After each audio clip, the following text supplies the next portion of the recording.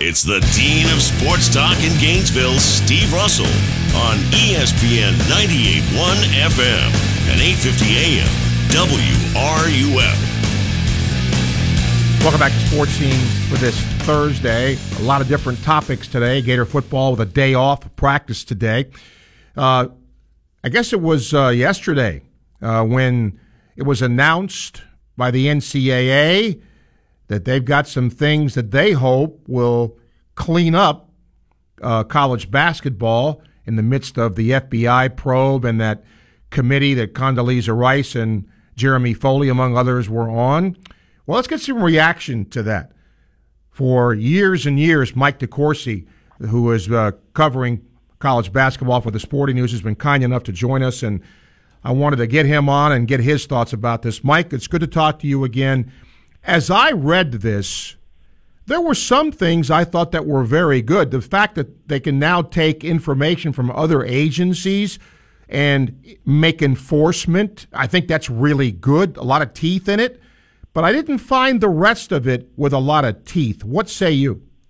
Yeah, I think that it's interesting because that's pretty much an analogy that I don't think I used it in print, but in explaining what happened yesterday, I think look, the Rice Commission did not have a lot of good ideas, but those few good ideas that they presented had the teeth pulled right out of them by the committees that were assigned to turn the commission's recommendations into NCAA legislation. And that's the reality of what happened yesterday.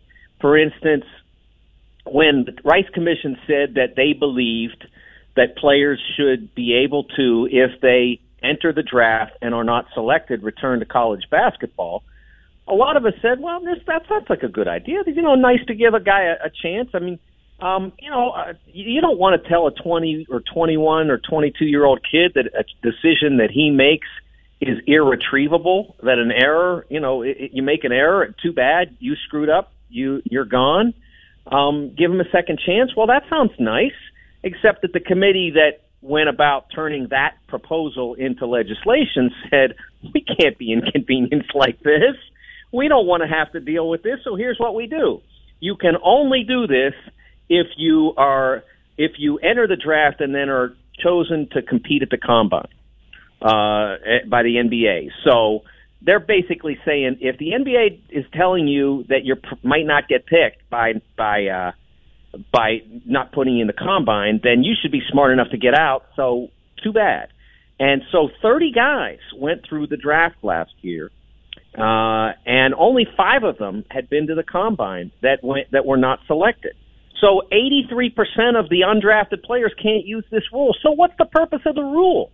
The purpose of the rule is literally to convince everybody that they did something and get everybody to write a headline that they did something and have no one read the actual rule that was put in place.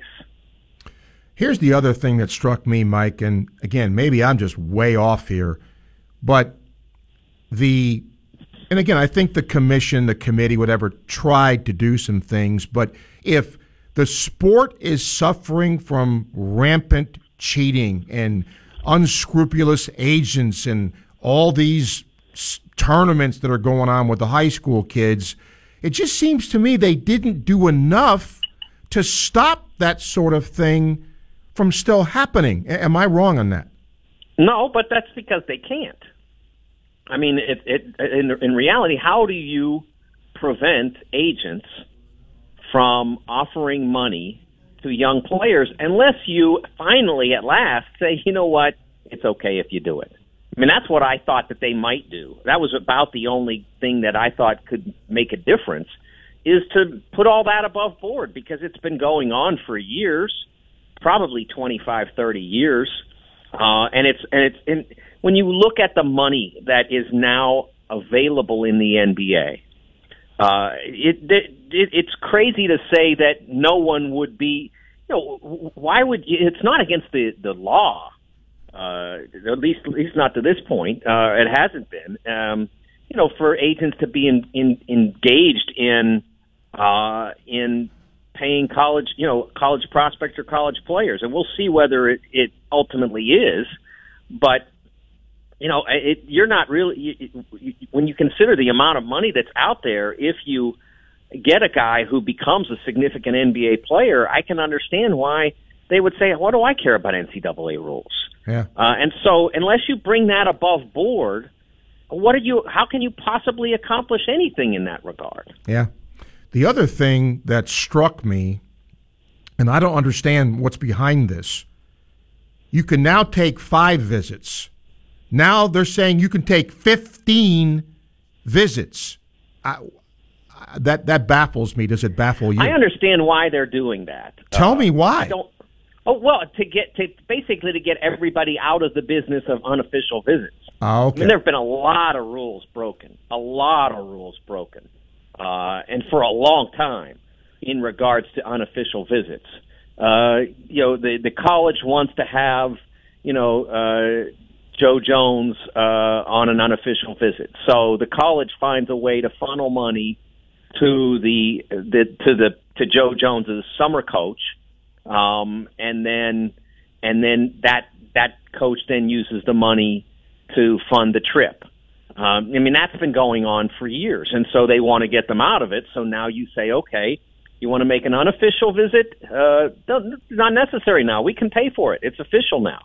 The key here is that you still have to be pretty judicious with this, because you can only use, as a school, I believe it'll be now 28 over a 2-year period, 28 official visits over a 2-year period, whereas before you could use 24. So in steepening the number that the player can use, they haven't made a corresponding change for the colleges.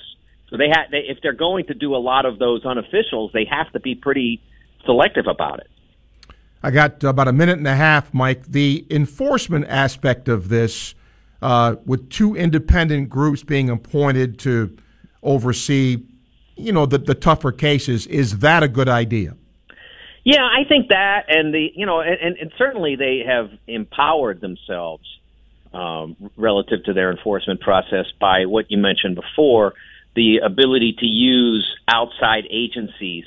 And that doesn't necessarily even just mean law enforcement. In the past, you really couldn't use law enforcement either. But now, like the FBI case, I don't know exactly. I'm not into the weeds on what exactly they can use from that. Can they use, if any of those cases go to trial, can you use the court transcript? I don't know. Or can you just use investigative documents? That all, they may have all worked it out. They may not have. But I don't know the answer to that. But then they also can use investigative reports commissioned by the schools, like the Weinstein report that was done on the Carolina situation, or the free report that was done on the Penn State situation. They can now use those documents to help empower their cases, and certainly that gives them greater authority.